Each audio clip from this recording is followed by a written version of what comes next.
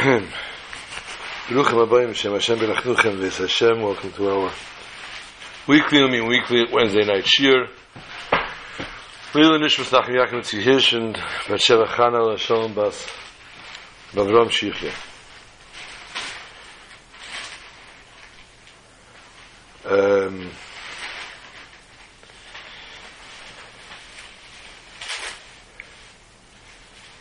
This Shabbos, as we know, it's Parshas Pinchas.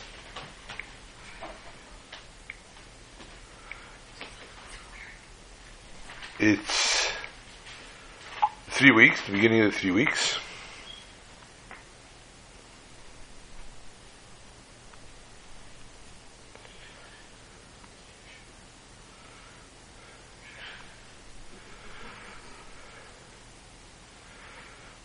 And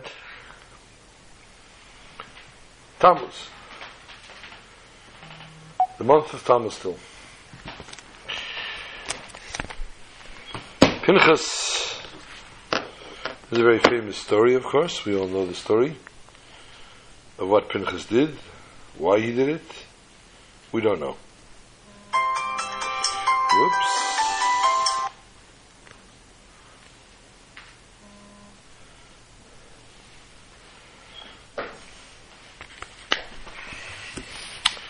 Let us go into the inyan of Pinchas, what Pinchas is all about. In the course of the parasha, we come up with another few things, another few subject matters. The inyan of Nachal, Yerusha, inheritance, where there's a will, there's a relative. We also have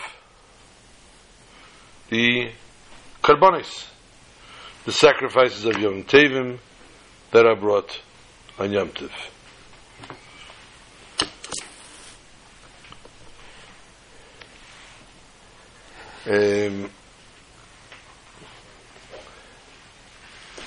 Let us start with the work of Pinchas.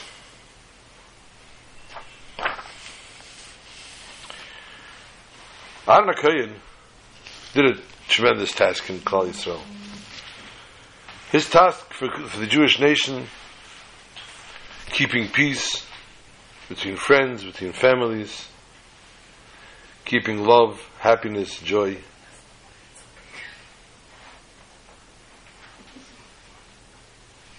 Aaron HaKohen.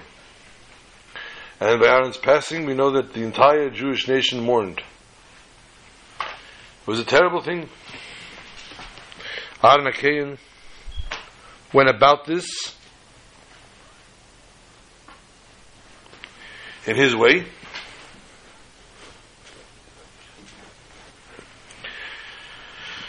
Very successfully, but the reason that his real truth of his success was because of his earnestness, because he meant it. And you know what? When he came to a person and he told him, Nebiyid, I overheard that there's a little strife going between you and your friend. There's a little, guys had a little fallout. He says, how do you know? I mean, how would that come to you? Where would that come to your knowledge? He said, very simple, he said. Because I heard the person remorsefully saying and crying how sad he is that you're in a fight, and how he wants to make peace with you.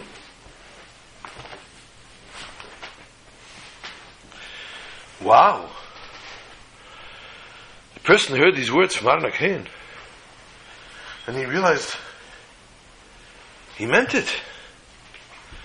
And he meant it because he's coming and he's telling him, he's confronting him, and saying how this person wants to make peace with me. And this immediately opened the heart of the Jew, opened his mind, opened his eyes. And he really wanted to make peace in that case, then I want to make peace. And then Aaron would run to the other side And would do the same thing. Would say, I hear about the strife, I hear about this argument, I hear about this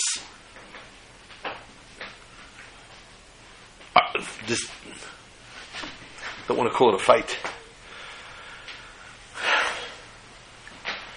He said, how do you know about it? And he told him the same thing. Because I heard how remorseful this man is, how sad he is, and how much he wants to make friends. You know, my grandmother Shalom would always say, Himmel wertem geschworen, as kein Sod nicht gehen verloren. Heaven and earth swore there'll be no secrets that ever get lost. That case, Aaron was taking a good chance here. Let us say, Ilu Yitzur, one day, these re-bonded friends would be sitting and talking over a Coke, over whatever.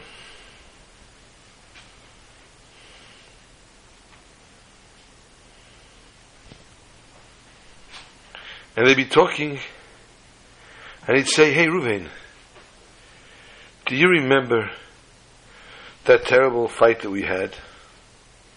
How awful that was? He'd say, yeah. I'm so happy that you were upset and you wanted to make peace. Because I really didn't want to make peace with you. And Shimon says to Ruvain, excuse me? I didn't want to make peace with you. And at that point, obviously, they would discover that Aaron and Akain was pulling their legs. How would that look down the line? But the truth is that Aaron has an answer for that. And the answer would be a simple one. I knew deep down you did not want this fight. I knew deep down you wanted to make peace. And I'll prove it to you because when push came to shove and I said those words to you, I woke up within you this yearning. I woke up from within you this feeling. And therefore, you went and made peace. So deep down inside, you wanted this. Whether you knew it or not, a separate issue. So Aaron Akain was appealing to the deep down inside of the man, in the man's heart, and appealing to that part of the heart that proved and showed what the true Jewish neshama is all about. And therefore there was no chance of getting caught up in problems here. And Aaron, of course, had a tremendous reward, being Kohen Gadol, son, etc., and all that went on in his family.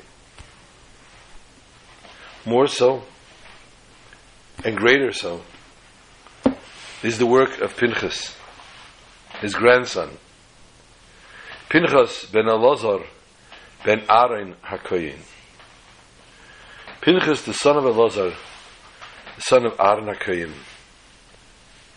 Why does the Torah go through such great length to tell us his whole lineage? To tell us he was the son of Elazar? Okay. Pinchas ben Elazar. Fine, that's enough for me. Why say ben Aaron HaKohen? And the Ben Chamish Lemikra asks that question. The child asks that question. I'm learning Chumash here, and I have this question. And the Rashi says to the boy, too big? Rashi says to that little boy, people are not nice.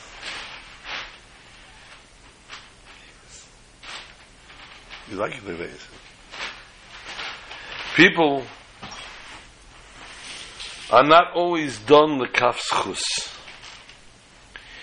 People look and dig to find a fault in another person.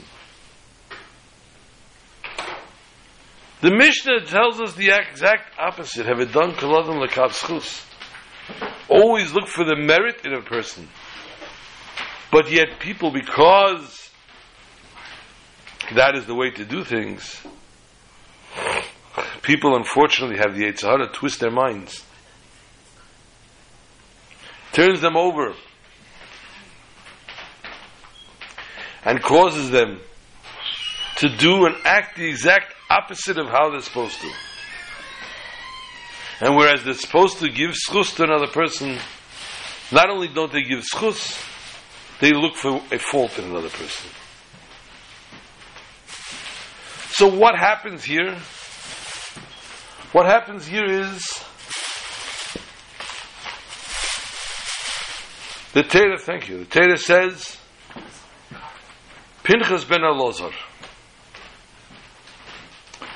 Elazar was an illustrious man. Elazar was a respected man. Elazar was married to the daughter of Yisrei. The daughter of Yisrei. Yisrei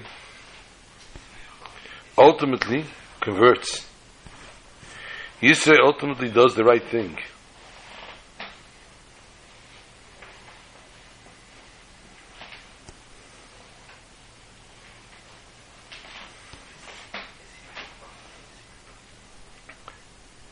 He does tshuva, becomes a Jew. But Yisrei, before that, used to be the kohen of all different services, all different avodah zaros, all different idol worships. And he used to see to it that the sacrifices were nice and juicy. And he used to stuff the animals, which is one of the reasons he got the name Potifera. Potiphar, not Potiphar. Puti. So Yisrael would stuff the animals to make them fatter, so the sacrifice for the Avodah Zarah would be better. And this ultimately really was Sabah L'chaim. It caused pain to the animals to be fed like this, force-fed. So Yisrael was, to an extent, in order to do that, he was an Achzar. He was a wicked man. So what are people saying? Pinchas ben Elazar. Pinchas is the son of Elazar. He's the grandson of Yisrael. His grandfather was an Achzar. His grandfather did terrible, terrible action to the animals. Mistreated the animals. So, of course, he's going out. And he's going to kill a person. He has no problem killing people. Because he gets it from his grandfather. Therefore, says the Torah,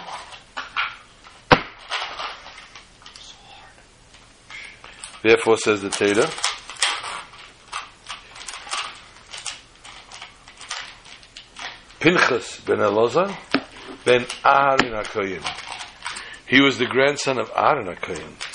That man that was loving, that loved peace, pursued peace, and saw to it that people had peace between themselves. That was the grandfather he came from. And that was the midah in which he did this. It was not that of Achzarius, it was that of love of God.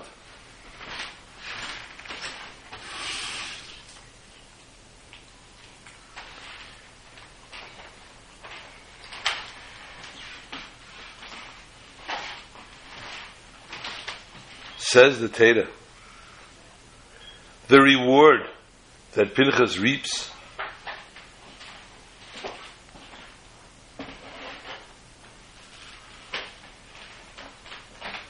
Heishiv es chamosim al b'nei Yisrael. And Pinchas gets a tremendous reward. What is the reward? That he killed Zimri, the Midyanis.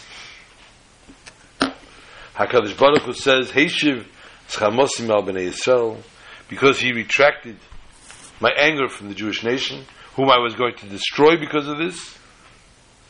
Hini neisen loy es berisi shalom. I give him my bris, my pact of peace, and bris kuhunas elam.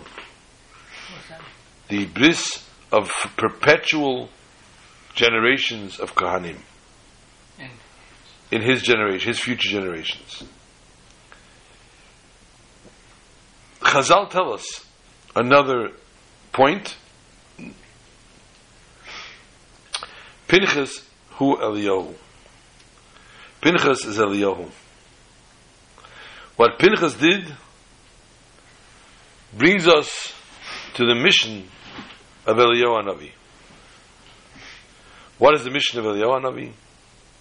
The mission of Eliyahu Hanavi is to be mevaser and to let us know about the coming of Mashiach. Question becomes, was he Pinchas? Was Eliyahu? I don't recall the Gematrias, how the Gematria works of Pinchas coming to Eliyahu. Obviously it's not a straight Gematria, because they're way off in numbers. There's a Medrash that tells us that when Pinchas kills Zimri and Kozbi, the Shevet Shimon wanted to kill him. It's their Nasi. It was their head of state, head of their tribe. And he goes and kills him in public. They wanted him dead. So according to a Medrash, Parach and Nishmasei, his neshama left him. And it was replaced with that of Eliyahu. And he went on to live as Eliyahu Hanavi. It's a medrash. And it could work for us. But this reward that Pinchas is given comes after a tremendous, tremendous sacrifice and a tremendous belittling himself.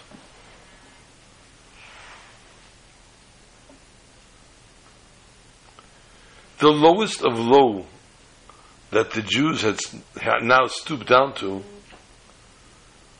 was living with, marrying the women from Moav. And this is not a no-no. This is something that literally God destroys the world for. Living with a non-Jewish woman. So much so that thereafter a plague breaks out and 24,000 Jews die. Or more. Only in the merit of Pinchas Eliyahu, Pinchas, Leichelisias b'nei Yisrael b'kinasi. God says, I didn't destroy the Jewish nation. However, because he brought himself down so low, the Jews were at such a low state. Because of this, he was elevated to such a high state of becoming a Kohen.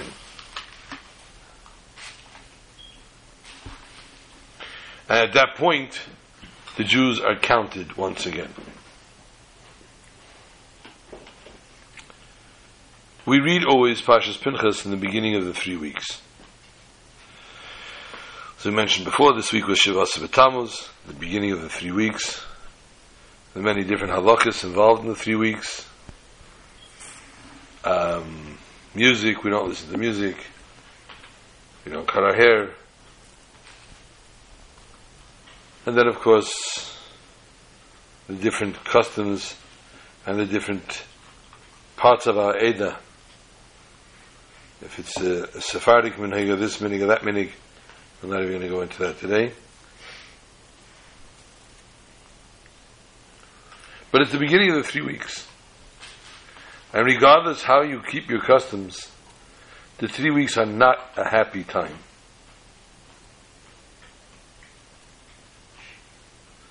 Three weeks are not a happy time. And therefore,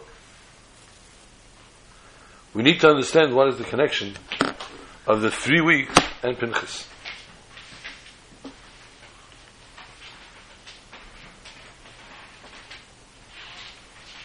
The Aliyah, the great elevation that Pinchas had, we just explained, was through the terrible Yerida that he had to go down. He had to lower himself. In these sad days of the 3 weeks, we also are at a low point. These are days of sadness, of mourning for the troubles the Jews had been through, the destruction of the temple, which has brought about ultimately this tremendously long exile. Bottom line, because we are suffering so,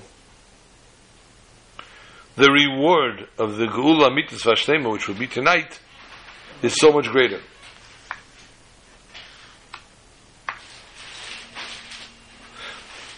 Not the Chas v'Shalom quote from a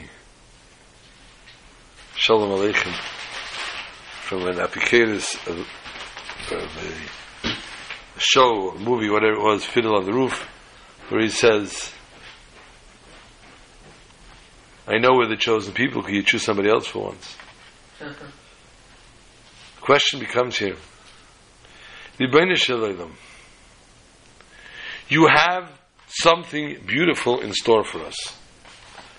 You have in store for us the Geula Hamitis Vashlema. You have in store for us Mashiach's coming. You have in store for us the redemption, going out of this exile. It's in the works, it's in the books, it's in the air. It's palatable. Why put us through the Golus? You want it and we want it. Why make us suffer?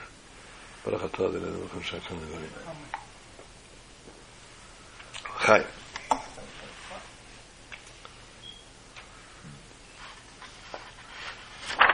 Go to the point. The father tells the son, buying you a new suit. I'm going to buy you a new suit. But you have to first make sure that you do all your homeworks. You have to make sure you do this, you make sure you do that, make sure this. And gives him a list of all that he has to do before he can get his new suit. In the end, he's going to give him the new suit. Why put the boy through all the trouble? Give him a suit. You bought the suit already. He bought it already. Give it to him.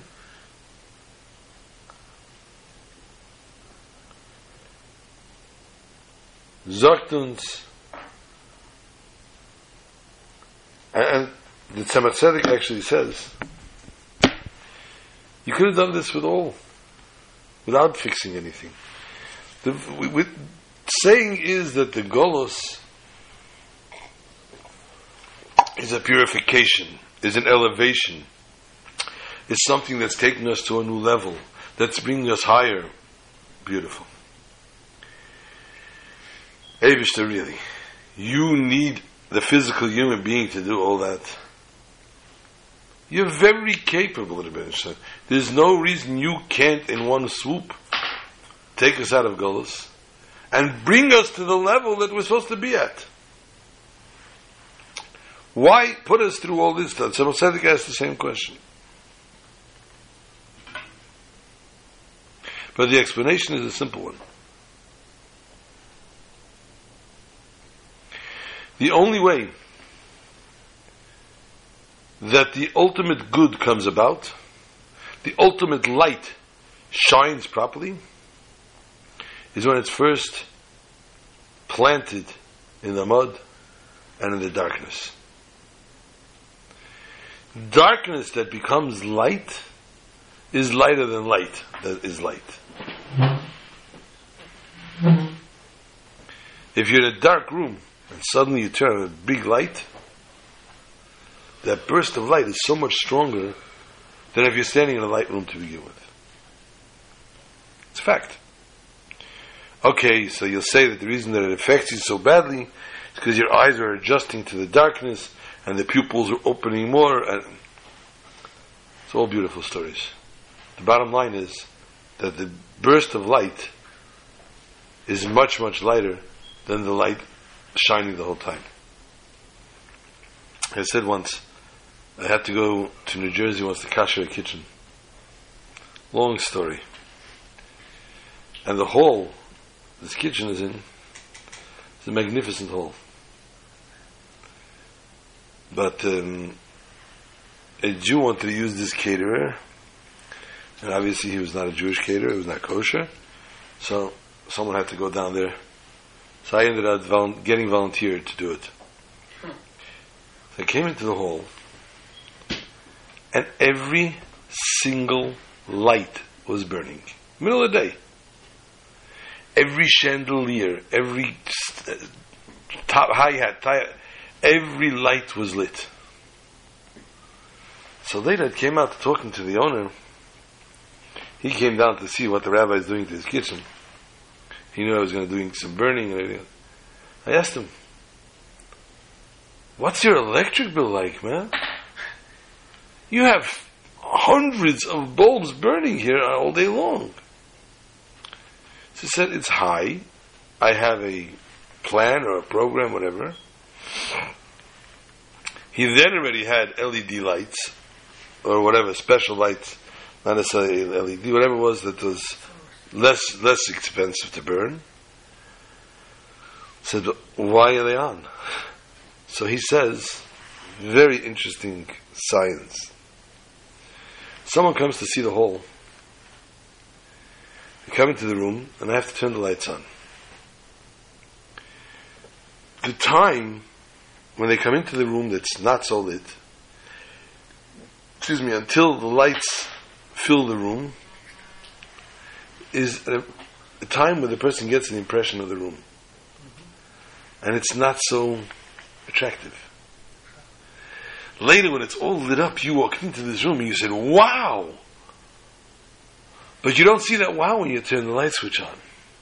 It takes a few minutes till that wow settles in over here. So it's worth it for me, he says, to leave these lights burning. So when someone comes in to see the hall, they see the hall. They see the beauty, they see the greatness. So, yes, that is one take on the light. But the light itself was not as strong as if he would put a floodlight into the room on a certain burst. And this is how the darkness of Golus shines out the light of Geula.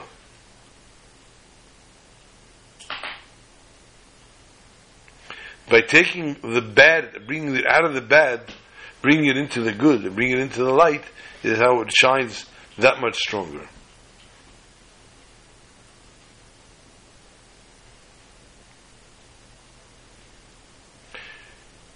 When something's good, someone does a mitzvah, does a nice mitzvah, it's a very good thing. When someone does, unfortunately, Avedas, it's a very bad thing. The mitzvah makes a beautiful light, and the Aveda makes darkness. When someone does tshuva for their Aveda, they take that dark Aveda, they don't throw it away, it doesn't get deleted, it gets elevated. It gets elevated to, if the tshuva is done properly, the Aveda itself gets elevated to a level higher than the mitzvah that he did before. Because the tshuva takes this Aveda, takes this concept, and turns it around, improves it, embellishes it, polishes it, and therefore brings it to that much higher level. And that is the concept of the darkness coming out of the light. So this is why ultimately we have the concept of Yerida Tzerech Aliyah. The Yerida, the going down, the lowliness before the rising up. The light, the darkness before the light. And that represents, of course, the exile, the destruction. HaKadosh Baruch Hu wants the Am Yisrael to really work on polishing their light. In order to do that, first we have to go through this hard time. I think we've been through enough of the hard time. It's time for the light. So when the Jews finally get fed up and start crying out Ad Mosai, and they say, we need enough, we need to get back, we want to attach ourselves to God, they turn over Yehavchu Yamelu, and they turn over these days, they turn over this darkness, and they cause it all to become light. And they prepare themselves for the world, which is Kulei Shabbos, which is Kulei Taiv, which is Kulei Geula, and we see the Geula Mitzvah Shleimus. And at that point, even the good that was unfortunately hidden and buried in the bad, in the darkness of the exile, prevails, comes out, and we get to see and we get to live there. Pinchas went to war. Pinchas was told that Zimri ben Salu, the Nasi of Shevet Shimon, caused a horrific Chil Hashem. What was Chil Hashem? He lived with the Isha Midyanis and had a child. That was the main problem here. But he did it openly. And not only that, he came out and literally had relationship in front of everyone. If you're keeping score at home, it's Gemara Sanhedrin, Pei Beis Amid Beis, 82, side 2. And the Gemara tells us, Shisha Nisim Nasulei. 6 miracles happened to him. And Chazal tell us even that there was 12. Let us look at the Gemara. Nishin v'helech al maklei. Is leaning on his walking stick. Kevin shegia etzel shiftei shel Shimon. Once he arrived to the tribe of Shimon, he said, Amar, Heichem etzinu. Where do we find Sheshifte shel Levi godel mishal Shimon, that the tribe of Levi is greater than that of Shimon? Amru, they said to him. So what did he mean by that? He said, if all Rahman al-Litzan, the entire Shevet Shimon, is going to submit to the temptation of the women of Me'ov, if Levi is not as great as them, maybe I, God forbid, could fall into the same problem. So the people of Shimon said, Amrulei, Henichulei, allow him. Let him come in to be with us. Afu las israchav. Let him attend his needs. He also wants to be with a Moabite woman. Let him also come to be with a Moabite woman. Nichnis, he went in. Hetiru prushnes hadavar.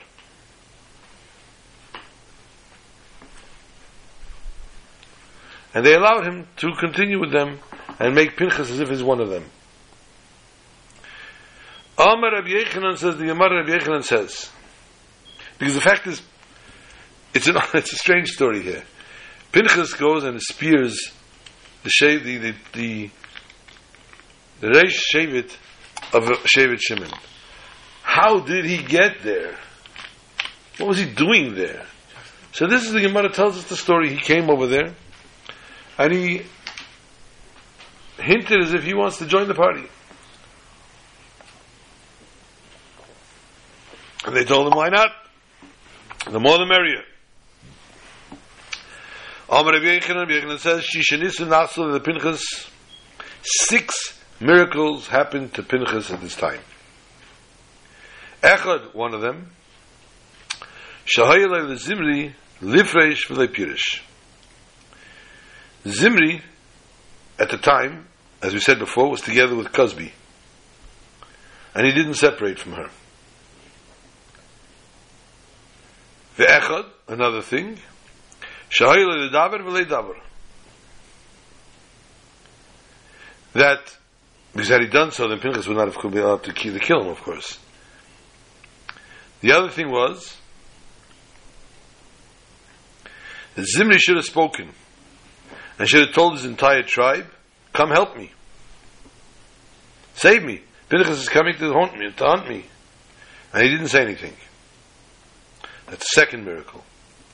The Echad, Shekevin Bizechrusei, Shel Ish B'neknevusa, Shel Isha.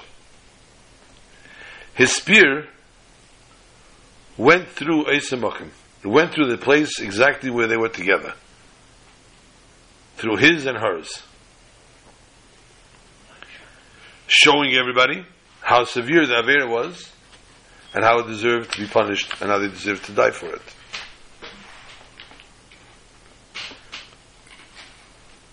Ve'echad Shelei Nishmetu Min HaRemach. That he didn't get demeaned. He didn't allow them to put him down and to say who he was. That he was, as I said before, in the beginning of the Shir, he was the grandson of Yisrael, of the Puti, the one who was called Puti because Putiel used to stuff the animals. He used to fatten the animals for idol worship.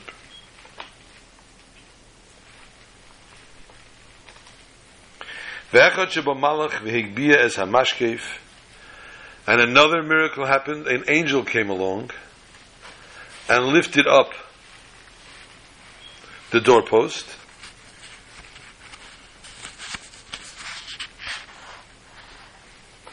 Oh. That makes more sense. Okay.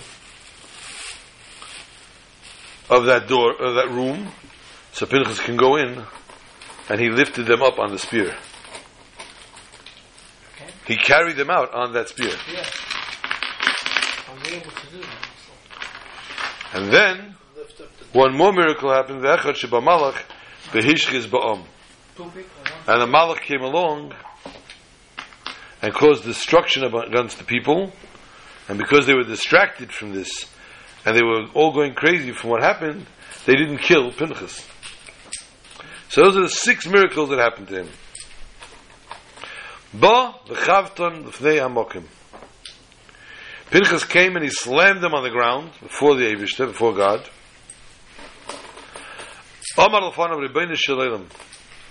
And he said before him, Master of the universe, Al elu yiplu chavdalid elef mi Yisrael. Because of these people, 24,000 Jews died. Shneimar says in the Pasuk, "V'yu amesim v'magef habayim v'esem elef." 24,000. This is what it says in the pasuk. The Chsiv, Vayamei Pinchas Vayifalel. Pinchas came, stood up, and prayed. What was the prayer? The prayer was that this should cease. The death should cease.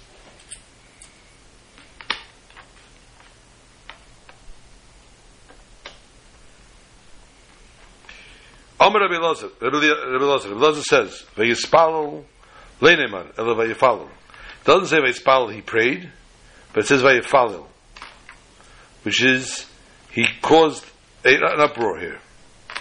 Melamed teaches us, Kvayachol Shasa Plilas Im Keinei, he looked for judgment here with his creator. Bikshu Malachi Asharis the Dachvei. The Malachim asked to push him away because he spoke harshly to God. He said, "What are you doing here? Stop killing the people." Omer HaKadosh Baruch Hu says to the Malachim, "Henichu leave him alone. Kanoi ben kanoi hu, Meshiv Chemo ben Meshiv Chemo hu." He is a zealot, the son of a zealot, because Levi was the one that took revenge for what happened to Dinah. And he's also somebody that alleviates. He's an alleviator of wrath, and the son of an alleviator of wrath.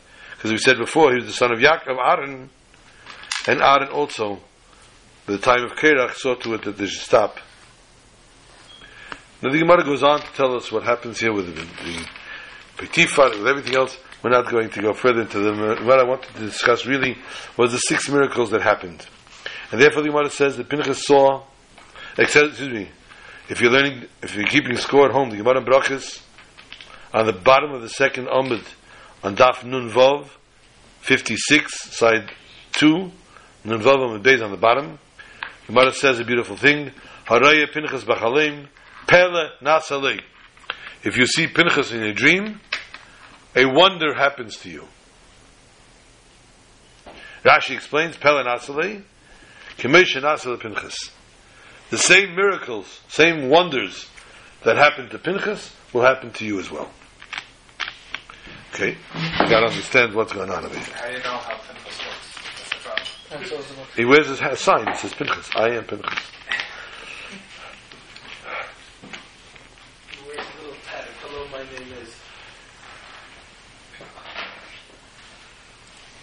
What are you talking about? Today's fingerprint, everything. Gives you Shalom Aleichem. It automatically comes up on the screen who he is. There's the rolls over here. Beautiful Gemara. Why does the Gemara tell us Pele Nasale? Wonders happened to him, and not say Nes Nasale? Miracles happened to him. What happened to Pinchas was not wonders, it was miracles. It said 6 miracles we just enumerated happened to Pinchas. Let's understand the difference between a Nes and a Pele. A miracle and a wonder. How they come about higher than nature. They both are above nature. A miracle and a wonder is something that's above nature. The idea of a miracle, it's an alteration of nature.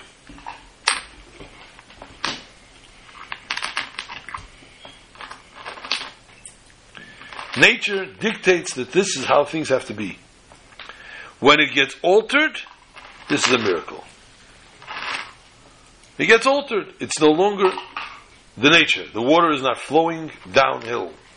Water flowing uphill is against the nature of the water. Fire is not rising, fire is going down. That is not the nature of the fire, and therefore, this is a miracle.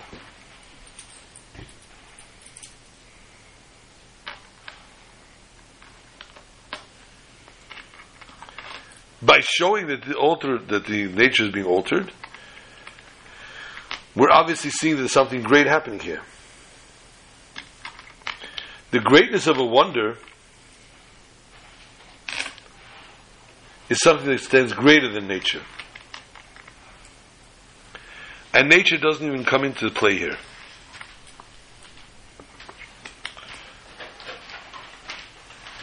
The elephant going through the head of a needle,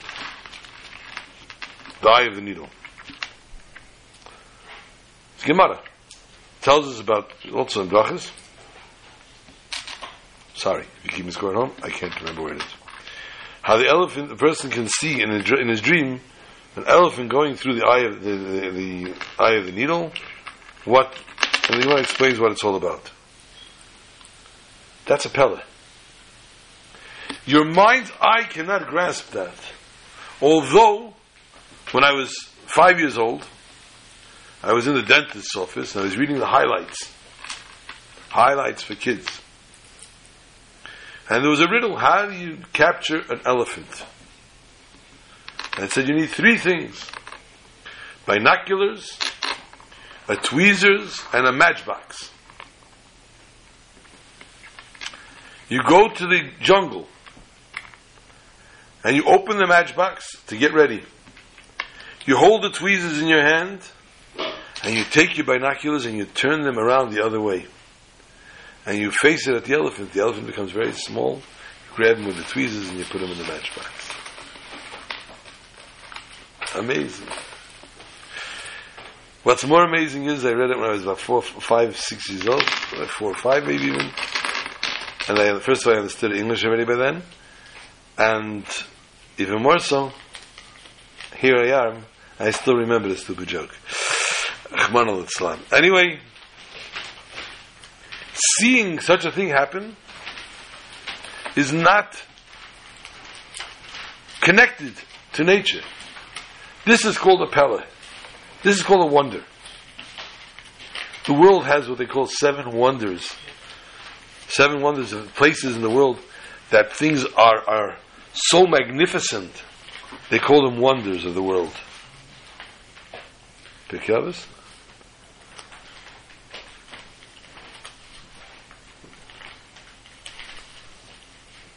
So each thing now needs to come back into play. In general, in nature at all, this is a pella.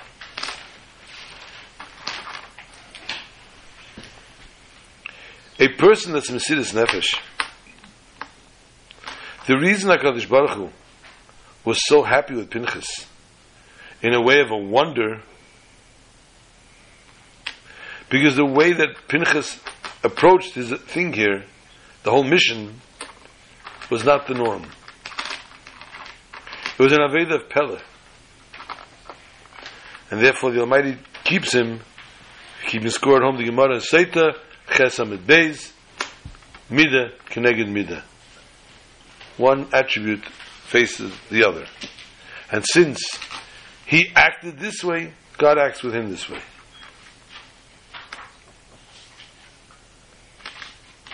The Nes and the Pella in the service of Hashem are what Mesiras Nefesh is all about. And there's 2 ways of doing it. A Nes, that the person does his regular way of doing things. If he needs to, he goes till Mesiras Nefesh. A Pella is the person isn't even on the norm. He goes all out from the get-go, and he's throwing himself into the fire to do this. He totally abandons any caution. And therefore, the Mesiras Nefesh is that much greater.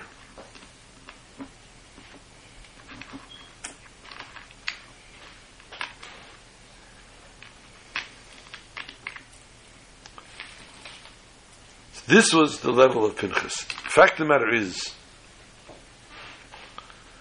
one of the strongest messages that need to be relayed to today's generation is there's a concept called Das Torah. Many people today, I'm not going to say the youth, many people today lack their bitochen, their emunah. They lack faith. They don't put faith or belief in Das Torah, in the opinion, the Torah opinion. But that Torah opinion is a way, not a way of life. The Torah opinion is something that gives us a way to overcome any obstacle there is. And therefore, it is not pertinent, not important, not relevant.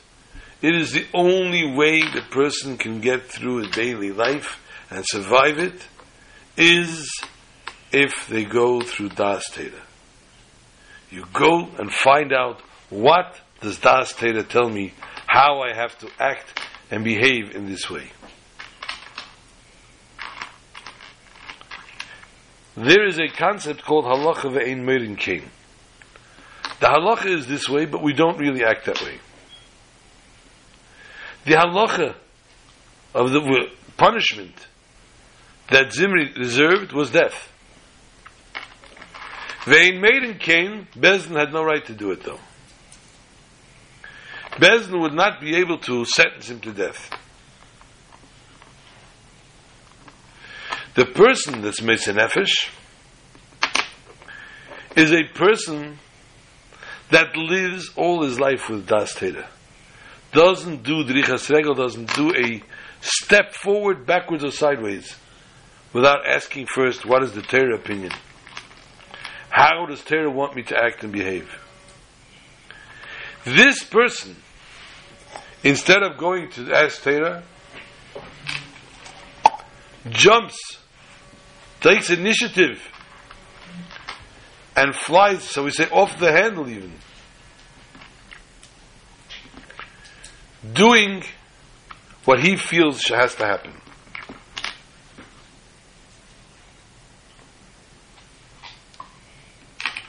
This is the lesson that we have from Pinchas.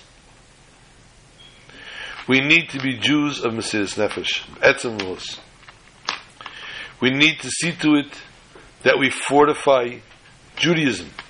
We fortify Teda with Mesiras Nefesh. We don't take into consideration hardships, difficulties, pain, and anything. We give ourselves over fully to Ratzon Hashem. And then we merit HaKadosh Baruch Hu sees to it that we succeed in a way of Pele, in a wonder that brings higher than anything could happen.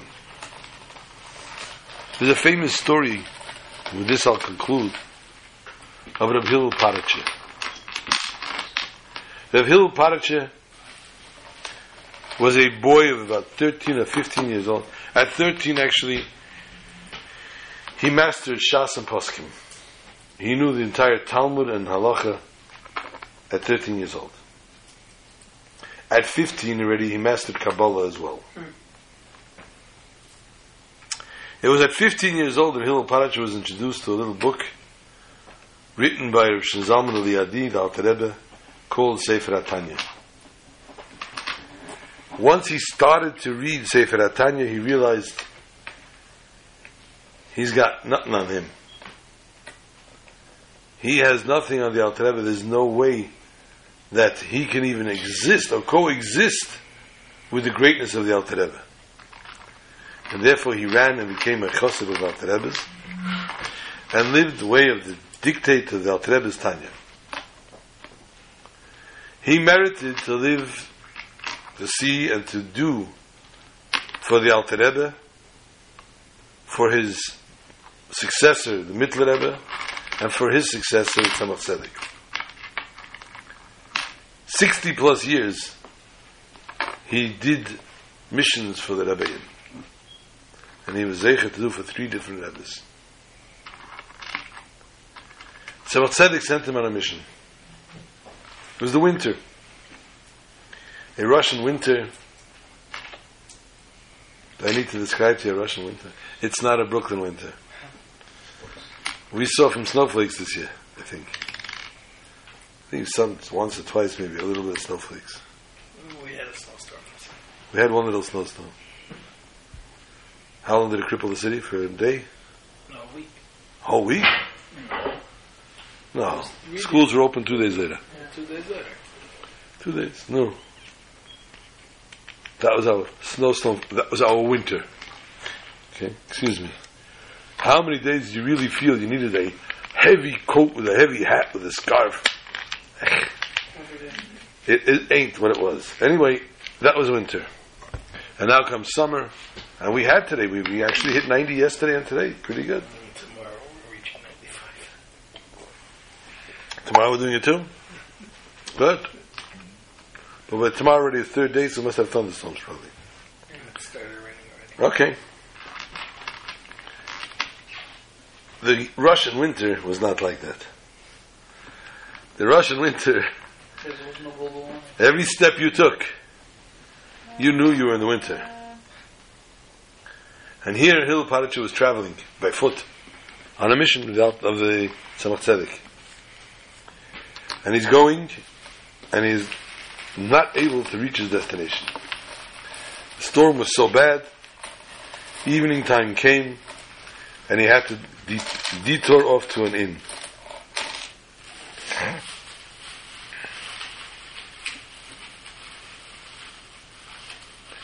So he made a detour to an inn. It was cold, it was bitter. And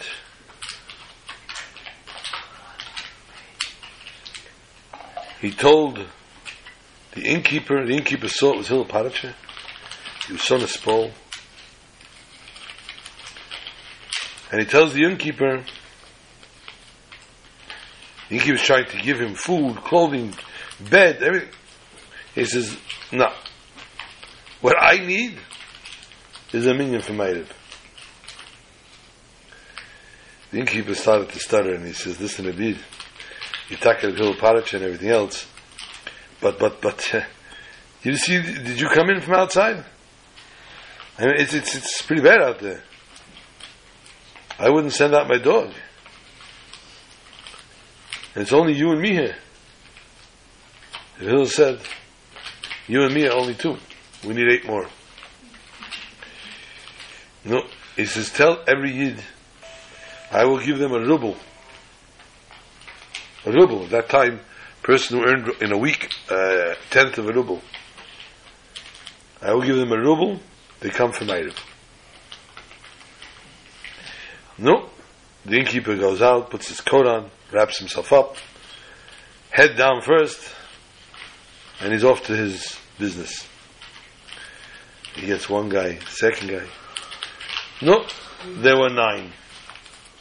Him and Reb Hillel made 9. They had 9 people. No matter what religion you belong to, 9 people don't make a minion. Reb Hillel said, very nice, did a good job. We need number 10. Where am I finding number 10? Finally, one of the guys picks his head up and says, listen, Abid, I appreciate your ruble. I'm tired. I got to get to bed. The only way you're going to find a 10th guy is Vitali. Vitali don't live nowhere near here, but Vitali was Shmad. He converted. He was Jewish and everything, and he threw everything away. He married a shiksa.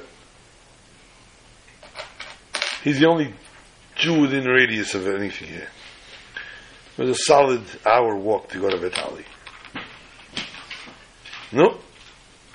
The Hillel says to the innkeeper, put your coat back on, go bring Vitali. Says, the Hillel, please, there's no way he's going to come. You know what he says?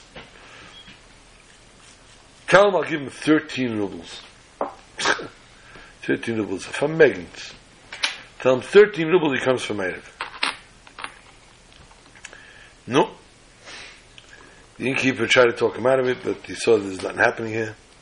Puts his coat on, he treks for an hour, comes to Vitali's door, it's late at night, he gives a clap off the tir, clap Nachamon, and he hears the shiksa, who is this?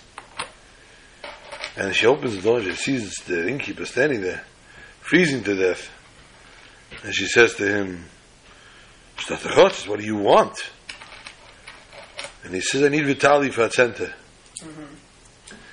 He says, come inside. And he says, we have 9 people. We need a 10th guy for the minyan. And we need Vitali. And the rabbi said he's going to give him 13 rubles if he comes from Ma'ariv. Vitali says, minyan? Davening? Get out of here, you fool.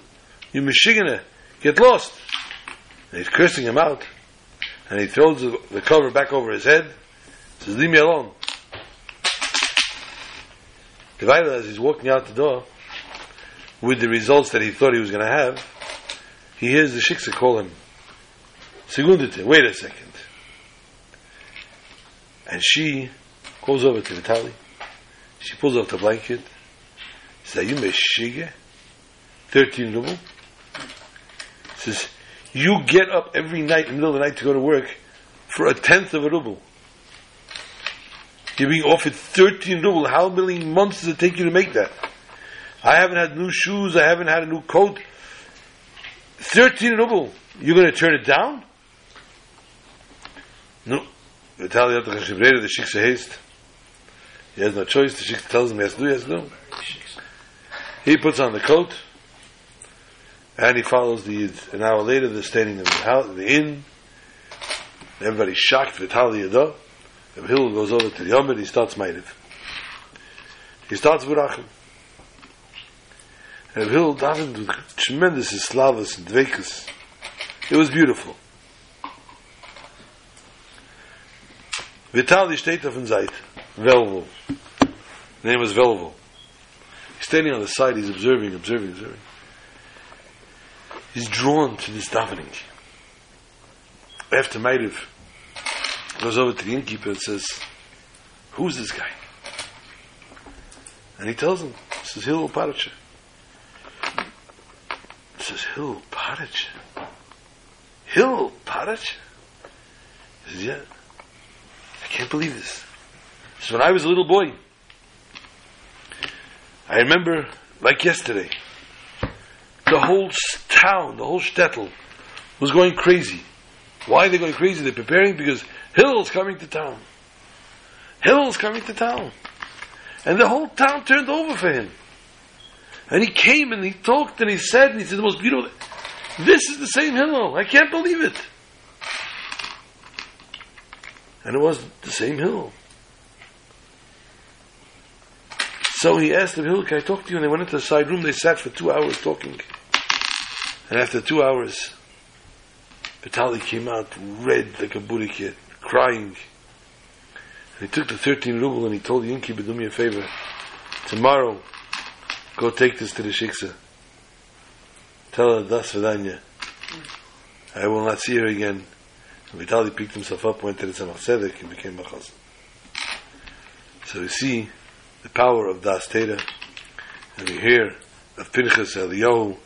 So we daven, and we anticipate that Eliyahu Mavaseh Tov will come and let us know tonight of the coming of Mashiach Tzidkenu, and may we spend Shabbos in Yerushalayim and HaKodesh with Mashiach Tzidkenu. Shabbat Shalom to all.